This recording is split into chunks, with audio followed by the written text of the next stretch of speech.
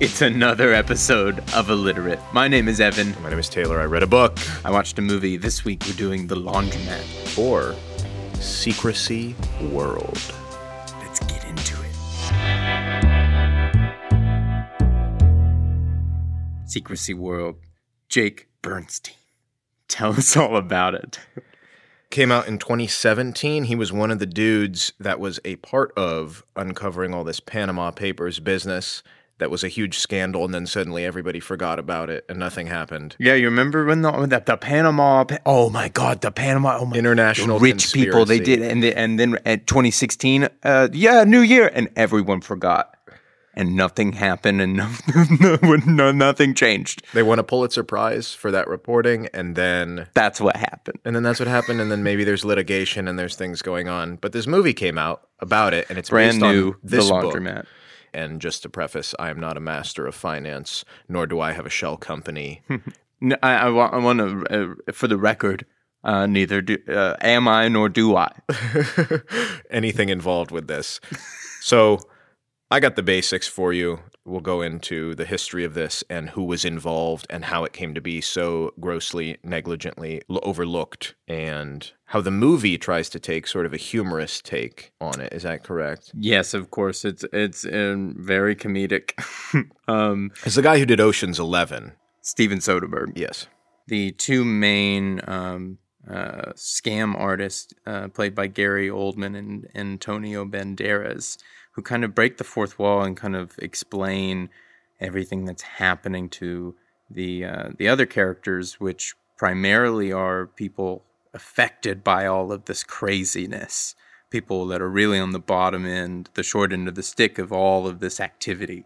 And the activity is concealing artists. Money in not fake corporations. Being able to move money secretly and give it away secretly, and just and the idea of just having a company that really just doesn't do anything except house money and move money around and invest in things, and you're not quite sure who it actually belongs to and where the money goes. And there are legitimate reasons that you would want to do this, although most of the reasons that end up being the reasons are for tax fraud or money laundering or criminal activity.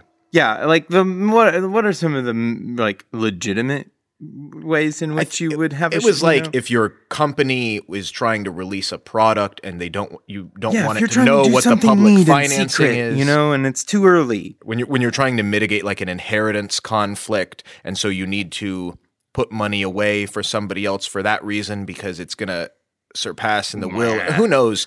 The very, very, to me, it seemed like small reasons that this would be legitimately useful. Incredibly narrow, but it's really provided for what seems to be just a massive loophole in the financial system.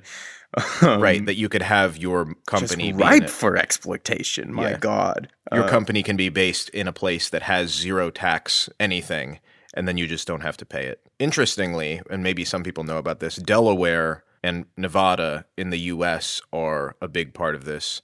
In 2015, Delaware had 128,000 LLCs in that, which they do not have. But their tax rules and laws are really, really good. What was there's a headline now. I heard that at one time Ohio had more prescriptions for a like Percocet or something of that nature than there were citizens in the state. Yeah. Which I thought to just be wild. I mean, just wildly. Yeah, and so that's the big thing about this story of the Panama Papers was a leak from this company, Mossack and Fonseca, which are two guys that were responsible for this. The Gary Oldman and Antonio Banderas characters. They are the lawyers of this company that is involved in all this, and there are also tons of other companies and tons of other law firms. They were just the ones that got everything leaked about their operation. And then we forgot about it all. It's troubling. But I will say, just quite for troubling. some statistics, according to this guy who won the Pulitzer Prize and did all this stuff, 8%. Yeah, by the way, we're not experts in anything. Yeah. To be twice reiterated. He was saying that 8% of household wealth is in this secrecy world, in these. So like 8% of the wealth that exists in our current human universe is unknown and unaccounted fantastic. for. Yeah. And I love it. Well, we're going to start out with how these two guys, Mossack and Fonseca, came to be doing any of this, because they have a troubled and confusing history and how they got connected and started all this. Interesting. Evan and I were talking about this briefly before, but I would not necessarily recommend diving deep into the book. So what we talk about here is really all you might need to know from the book, unless you're super interested in journalism. Yeah, I mean, and if you're into this kind of thing, yeah. Hey, it won the Pulitzer Prize. Well, his investigating his, the book his, did not. his work. But the movie, conversely, the movie's good. It's on Netflix, and it came out October 18th, so it's readily available. And it has all these stars in it, so at some level you have to wonder why it is where it is. But that being said, it's pretty interesting. If you've seen The Big Short, it's definitely of that style, but it's Steven Soderbergh taking a shot at it, which is really what it feels like. And so I've heard some people, and Taylor mentioned that by the end it does become like kind of preachy and PSA-like, and yes, it does, but you know, it was the nature of the film of the two scam artists telling you how everything works. So it was a quick, and so that's how it goes. Yeah. So it's interesting. They give you the rundown of it, but the interesting part of that more so, I think, is the stories they tell with the people that it affected. Those are really just fascinating. So that's why it's worth to go to see the film. Cool. So we'll probably get into a couple of those stories and how they are based on actual things that happen to real people. But for the most part in the book, he's focusing on these two dudes, the head honchos of this company. So this company, Mossack Fonseca, had 600 people working for it, 42 offices around the world. The office in Panama was open 24 hours a day. Good Lord. And they are responsible with flooding the planet with 210,000 fake companies, or companies that are not representative of who actually is running them. So Mossack, give me one. Yeah, hand them out. A fake company. Yeah. Well, you can't anymore. Well, I mean, I guess you could. I mean, yeah, you still can. Not with these guys; they're out of business. So who did this? Mossack. His father, in March of 1945, Erhard Mossack, was captured for being a former SS corporal in Nazi Germany. Oh my God. He joined the Hitler Youth at age 15, escaped from a prison in France, got his Nazi tattoo removed, and fled to Panama. This is this guy's father. That's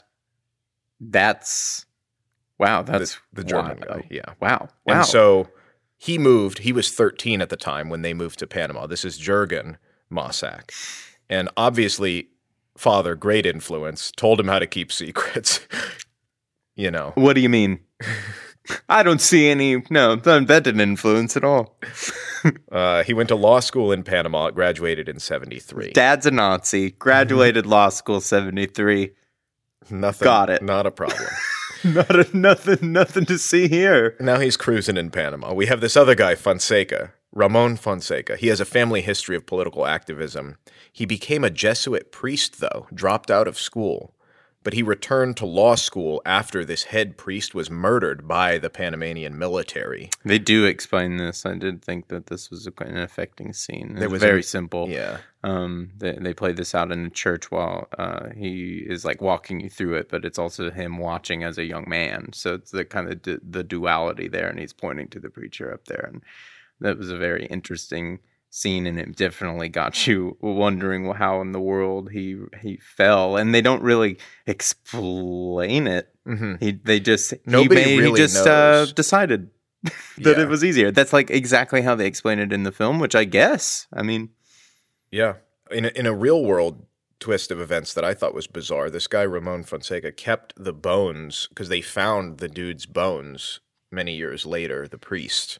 Really? That had such a formative influence on him. So he kept those bones under his desk because they could never be positively identified as to how anything happened. Oh my God. In the office. Just that's straight. metal. Like he never got over it. But imagine if this hadn't had happened, he probably would have just kept being a priest. Absolutely. I mean, who knows? I mean, yeah. God. He was recruited by the UN for international law. So this is when he met an attorney in Geneva who got him into all these schemes about doing stuff because his Switzerland and the banks and all that stuff. So he was coerced into this by some other person. And then in 1982, after 6 years of working at the UN, he went back to Panama, started his own law firm, and then this is how he and Mossack meet and start their company together in the 80s. Of course, Noriega, the famous dictator in Panama, was cruising around causing problems. Colombian drug trade flooding in. Not good for business. Military dictators tend to do that. So how did they come about this? This then becomes, why do they have 42 offices all over the universe as well?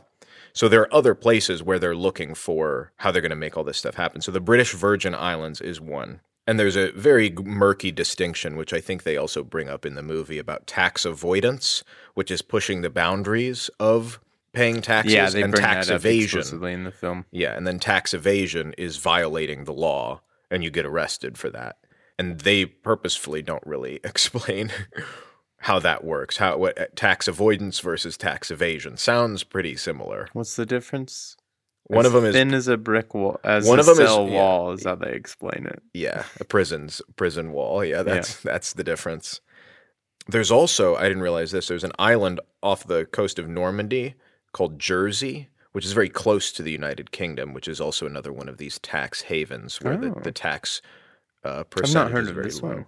Yeah, so that was used a lot for British stuff.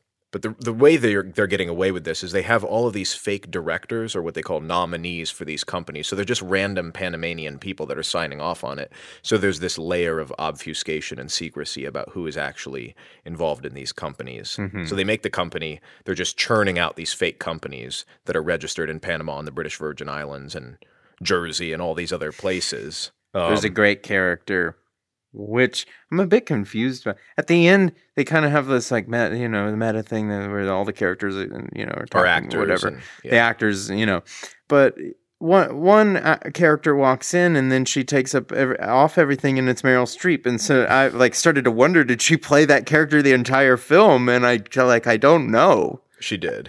She did, because they don't credit her. And I went and looked back and I was so confused.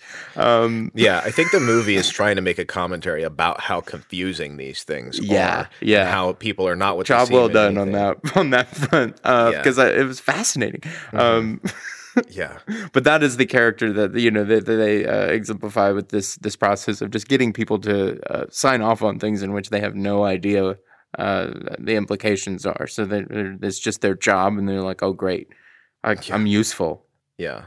So how did they get so popular then in doing this? Like this company specifically, how did they get all of these customers to be a part of it? Mm-hmm. They literally, he says in an interview, that it's like they compared themselves to McDonald's. Like they're going to franchise out Mossack Fonseca, which is why they have 42 offices everywhere. They compared themselves to McDonald's. The McDonald's of shell company shell creations and offshore. Now that's a business. That also helps them because it offloads responsibility. If you're going through an intermediary in your London office who is also going through a nominee who is not the person, and then it's under a trust and trustee situation as well. That's which just is somebody a shift else. of trajectory. That's just the same thing they were doing, just pointed a different direction. Mm-hmm. The other last thing they did, which will come up much later in an interesting turn of events that happens in the movie that's based on something in real life, they would backdate documents and loans for currency changes. So it was like, we actually made this deal 4 months ago, and then it's to their benefit. You could make $90,000 randomly or something like that just doing that. And they would charge a fee for that, for backdating certain documents. Good Lord. Which is definitely illegal. So these are just the... sigh. Yeah. I just... We're getting in deeper. These are just the companies. What they have to have the money somewhere too, right? Because this is what these companies are for. Is to move there's money some around. money. So this is what happens with the banks. You need banks to do something with this money. And it is like the movies, the anonymous Swiss bank account. Most of this stuff was going It's through. real. Yes. Switzerland is the usual one. There's a bank, HSBC. Why was aren't the the major. Swiss handling this? Why aren't the Swiss like, hold on. Right. It's not like at that point they're certainly aware. Well, it's a part of their So they just culture love and it. society. As legally, you would get 3 years in jail if you revealed the info of your banking clients. Really? Yeah, it's a part of their whole thing. The bankers, again, this is Mossack Fonseca taking themselves a layer out of it to remove culpability. It's like the bankers are the ones that are supposed to be screening the clients. So they don't even know Right. if the bank is coming to them saying we need to. They assume that the bank has vetted this person and they aren't some drug lord who's trying to launder their money. But the government is aware of this because the CIA and the KGB had needs for secret bank accounts. Like we say in the movies, it's all a joke, but they were doing it too. So they know that this stuff is happening. So then why didn't the IRS try and stop this? Would come next. And the answer is they did try. Yeah. There was one particular guy named Joe West who worked through this through the 70s and the 80s and a little bit into the 90s to try and make this happen. He tried to do Operation Trade Winds in 1972, which did expose a lot of stuff. It exposed Hugh Hefner. It exposed Credence. Well, we don't need to expose. Yeah, he's exposed so much. He's exposed himself. Also in this operation that got busted for all these companies was Credence Clearwater Revival, the owners of the Hyatt Hotel. What? The Credence? No. And a little bit of Richard Nixon. But this whole thing was professional suicide, went nowhere because of the corruption going to the top. So he came across another case in the 80s. You mean it's been happening for decades? It actually, there was a letter from Franklin Delano Roosevelt in 1937 Oh, no. about 64 offshore companies complaining about the Bahamas and Panama. So the problem with Joe West was, like I said, it's just blocking what he was going for. There was a bill for regulatory actions that got stalled, and so there was complications further on, and then September 11th happened, and as a part of Title III of the Patriot Act, the U.S. needed to know customers on foreign financial institutions because of terrorist threats. So that got him a little bit further, but he was so beaten down by the bureaucracy, he retired early, and nothing really came from a lot of his work done in those 3 decades. So now that all this stuff is happening, and there's no recourse for all of this, they're just building and amassing these companies. What problems are they mounting on that is eventually going to be the straw that breaks the camel's back? There's a guy, his name will come up later, so remember him, Zollinger. In 2003, he became the chief operating officer and then a junior partner. So now he's in the mix helping them, and he's from Switzerland. Climbing that ladder. Problems that come about. In Europe in 2005, they created a law that they had to accept taxes on foreign banking, but only if it applied to individuals, not to companies. So then there were people that were getting even more on this train that weren't even hyper wealthy. Yeah, and that now were it's just moderately people who were wealthy, trying to avoid the new tax. That the were new, like kind of God. They were like, oh, well, I might as well just do this. There was this island of Niue that got shut down through being like, you can't do this here anymore. They had 9,000 companies that were housed on this island, not housed, but you know what I mean, like registered on this island, and now they can't do it. This feels like you should have to apply to a federal entity. Well, it's through that government. It's through the Panamanian government or through the British Virgin Islands. Like that's where the company is. That's where the company is hosted. Yeah. My God. Yeah. And so it's legal. You have a company in that place. It's beautiful. Yeah. It's beautiful. Yeah. Just a little bit of the chaos for I how think in the movie they say Steven Soderbergh has 5. probably yeah. Or something like that. Or I might be mistaken on what point they were making, but they at one point when Gary Oldman is explaining everything about this exactly, I'm pretty sure he's saying this like, oh, the director of this film has 5. Like, oh my God, like that comment on its own was like almost like, and that might be the headline from the whole thing. It's just that they said that he was okay with that and did that. I don't know. Like, and then he's part of the problem. How do you do that? God, yeah, no, exactly. It's amazing. Like, I don't even know. Like, I'm just like, I'm not like, I think, and that's kind of the moral of the whole thing. Not the moral, but that's the kind of a takeaway in the whole thing is, why am I so numb to this? It's like all of these problems, like I don't understand them. I it's so hard for normal people, just to make the ends meet and raise a family and pay the bills. This is people that I have a short patience for it, I suppose. And if I guess nobody's going to change it. I don't know. Yeah. I mean, it's also an international thing. It's like, how can you force another country to not have companies and to make their tax laws high? Like, you can't force Panama. No, absolutely. But I don't know. How can you stop it? How can you stop? I don't know. How can you stop it? I don't know. Who's trying? Is anybody thinking about it? It's like, yes, this is a rule, but does that make it right? You don't have a company in Panama. You don't live in Panama. Yeah. Your company is in England. You should be paying what England asks you to pay to have a company there. Yeah. Or whatever it might be. That's how I see it. But I guess if you're in the game of it, you're like, oh, well, this is part of the game. And it's like, well, it's tough when you're not in that place. The thing is, because this is getting over the top, there's all these rules and regulations and crazy stuff that's happening. Like we talked about all these nominees and directors and things. There was this woman, Bianca Scott, age 36, mother. She just died in a car accident. A woman in Panama. She was nominee director. Her name was on 8,000 of these companies. And so they're like, what are we going to do? God.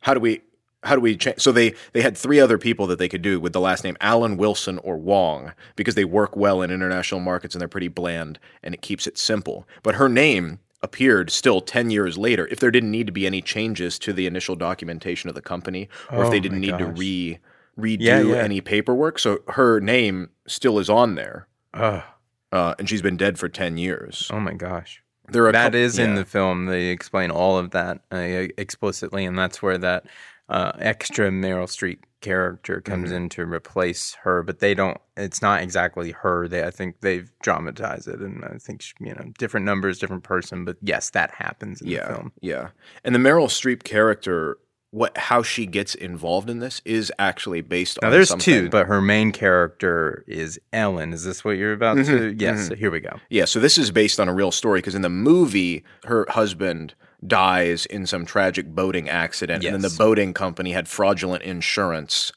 And that's where she's like, this isn't fair. This doesn't make any sense. And then she goes on her gonzo investigative journalist reporting to try and figure out. Taking down the man. Yeah. And she's random old Meryl Streep trying to make change happen. Getting to the bottom of it. What's going on here, young man? This is based on a real thing that happened. There was a boating accident in upstate New York where 47 passengers were on board. I vaguely remembered this after I looked it up. 20 people did die. It was like a glass-walled boat, and people were like, well, the windows were up. They weren't up. It capsized. It was like a retirement thing. Oh, no. On a lake in upstate New York. Oh. And they were sold a fraudulent insurance policy. The guy, Mr. Bonkamper, who appears, is in the movie as well. Jeffrey Wright. He plays that character. Yes. Who is the illustrious Jeffrey Wright. And in real life, this was actually tied to these 2 other guys. So the company, Shoreline, who had the boat, when they tried to collect on the insurance for the accident, they said that they had drafted this weird shell company that didn't really actually have insurance. Remember we talked about those backdated documents. They tried to draft falsified backdated documents to convince the tour company that it never bought coverage for the accident on Lake George. Oh my God. How insidious. How insidious. So then this Mr. Bonkamper, he pleaded to money laundering charges related to insurance fraud, sentenced in federal prison. It all went down. Then the problem was he had also served as a nominee director for 30 more companies created by the law firm. So now they got to figure out something for him. So then Mossack Fonseca... It's funny almost. You know, like maybe that's why it's a comedy film. So then here's what Mossack Fonseca do. They backdate records on their end in a way to make it appear that changes had taken place a decade earlier to where he wasn't the nominee. We're full for cartoon mode. Yeah. Engage. It's just so backwards. They'll do anything. They don't do anything at all. Yeah. One of the things that is in the book that certainly I don't think is in the movie that was very interesting to me was how a lot of this money is in buildings or in property or in yachts or in these other assets that, again, seek to further obfuscate where this money is actually placed. And a big, big world that this happens in is the art world. Yeah, This that is also- makes a ton of sense. Yeah. This is also big in Switzerland. There is a thing called the Geneva Freeport, which is 600,000 square feet. And I looked this up because that doesn't mean anything to me. That's 10 football fields or 6 city blocks in Manhattan.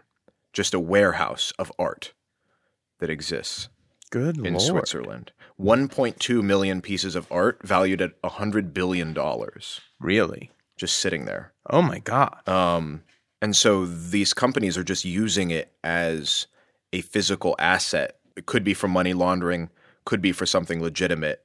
And you can just rent the vault. The vault is tax-free. No government can collect a cent. Even if you bought a painting at an art auction in New York, shipped it to this vault. Oh my God. Oh my God. The Italian government they looted this vault, and it was this guy who died in jail.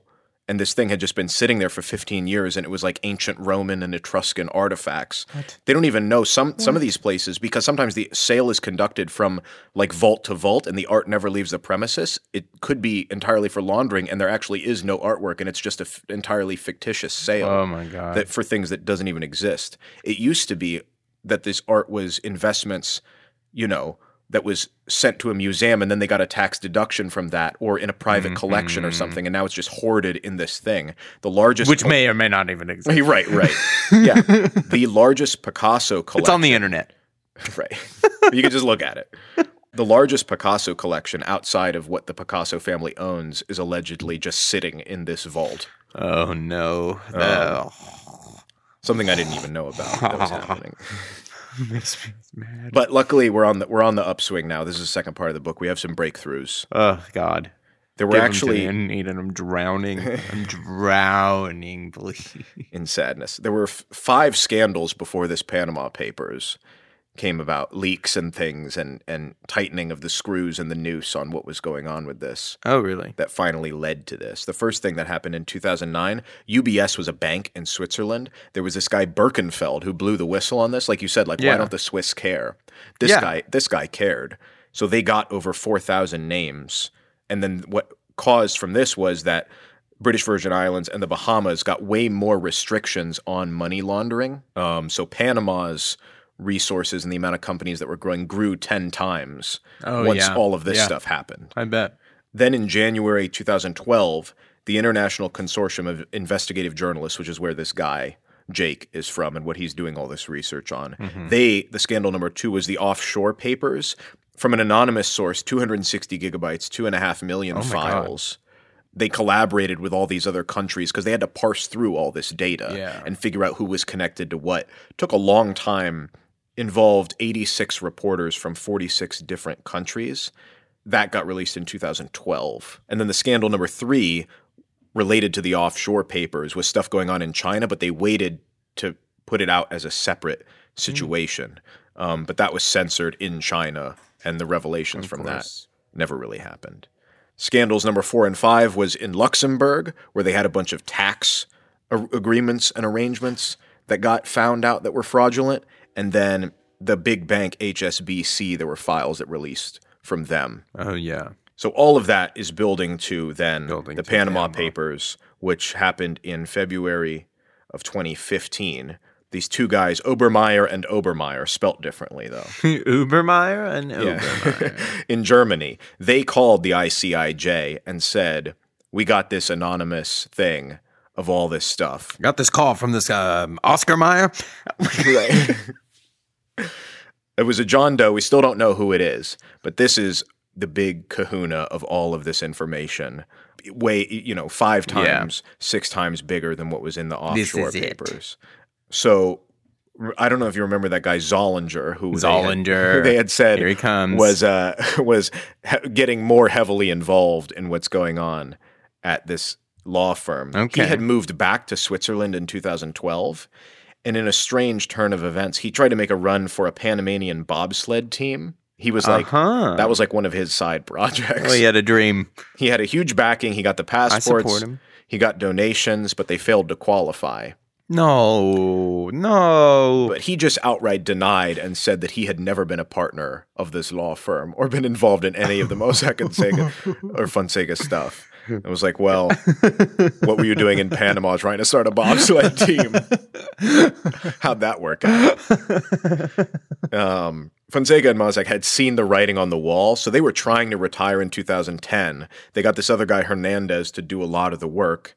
Just for our really only literary connection, this guy Fonseca had a literary career as a side hustle in this time frame. Oh, really? So from 94 to 2000, he wrote 3 novels, 1 short story collection, 2 young adult books.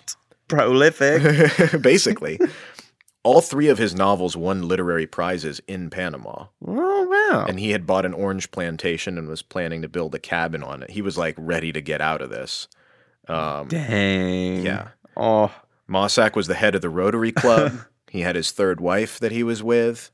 But the big thing, all of this pressure is mounting. And now, like I said, like British Virgin Islands, all these other places are being more strict on the anti-fraud, anti-whatever. So they were basically just filling compliance obligations as opposed to starting new companies. They were like, well, we need to figure out who is actually doing this. And they're like, well, we don't know. Like in the Seychelles, they had 14,086 companies in that chain of islands. They only knew who the actual owners were for 204 of these companies. So now they're just like having to go back through and figure out who is actually doing anything of anything. So then on April 3rd, 2016, this is when the Panama Papers broke. All the leak findings were being made public. It was 11 million documents for over 200,000 accounts. Oh, wow. So the repercussions on these guys, they got incarcerated for 2 months. And then 2 months. Yeah. Their thing, quoted, "We were one of 1,000 outfits doing the same thing," which is true. This was just the one, whoever was involved in this, that blew the whistle and got it all released. And a quote from them, they said, "We are not angels, but we are not devils either."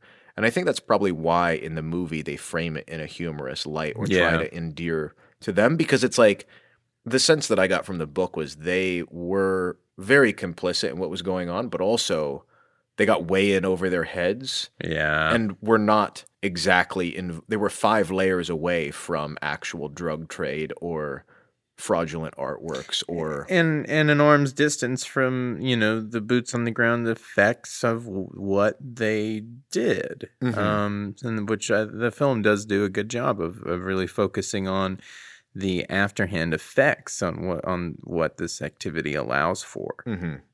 So in that respect, certainly succeeds. It's the people who run these companies.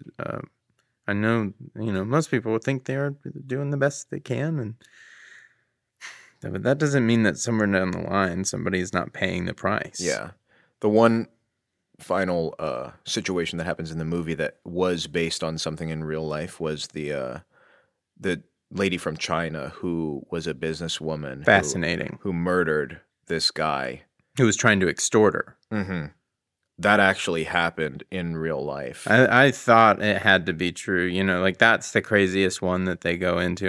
Because you go like, this is a movie, but once it all happens and that storyline is over and it really just hits the nail in with them getting arrested and I'm like, that's totally true. That's a 100% true story. I don't even have to look that up. I know that's not even fudged a little. She's not explicitly tied to them and their dealings, but it does have to do with shell corporations and offshore accounts and hiding money and all of that stuff. In a bizarre twist that I don't think is in the movie, the real lady sent a double to her trial. So it wasn't whoa. Oh my God. Are you serious? That's which is a very popular practice in China, but it is very it's just like the perfect indicative metaphor of like you didn't actually learn your lesson and you're like still pretending to be somebody or like not willing to take responsibility for what you did. So wait, who was going to go to jail? I don't know. If they hadn't probably her. Yeah, but she just didn't make an appearance in court. It was somebody that looked like her. That showed up to the trial. Because for half a second, I'm thinking full body double replacement. Somebody else goes to jail for her, and I go, what? No. because that'd be a crazy scheme to uncover, and I wish we were on the heels of that. But yeah, still crazy enough. That's still bananas. Oh my God! Just to think that you could get away with just, what he give her? Big sunglasses? Like, come on. I hope it was sunglasses with like a nose and mustache on it. Like a Groucho Marx. But I guess the big lesson from here is like, in all of this world, like everything is somebody else and everything is somebody else's fault, or who is responsible for what actually happened with anything, and it goes all the way from the bottom to the top. I'm still laughing about how she did not learn her lesson even in the slightest bit. That's amazing. Yeah, she got life in prison. She was going to be sentenced to death, and then they just gave her life in prison. Okay, well. There you go. Or her double has life in prison. Who knows? Who knows? God, who knows anything? Yeah. Yeah. The scandal itself, good Lord. This stuff is just so dense. It's so maddening, and there's no answer on what to do. But we can't not talk about it. And I think we've got to keep shining a light on it.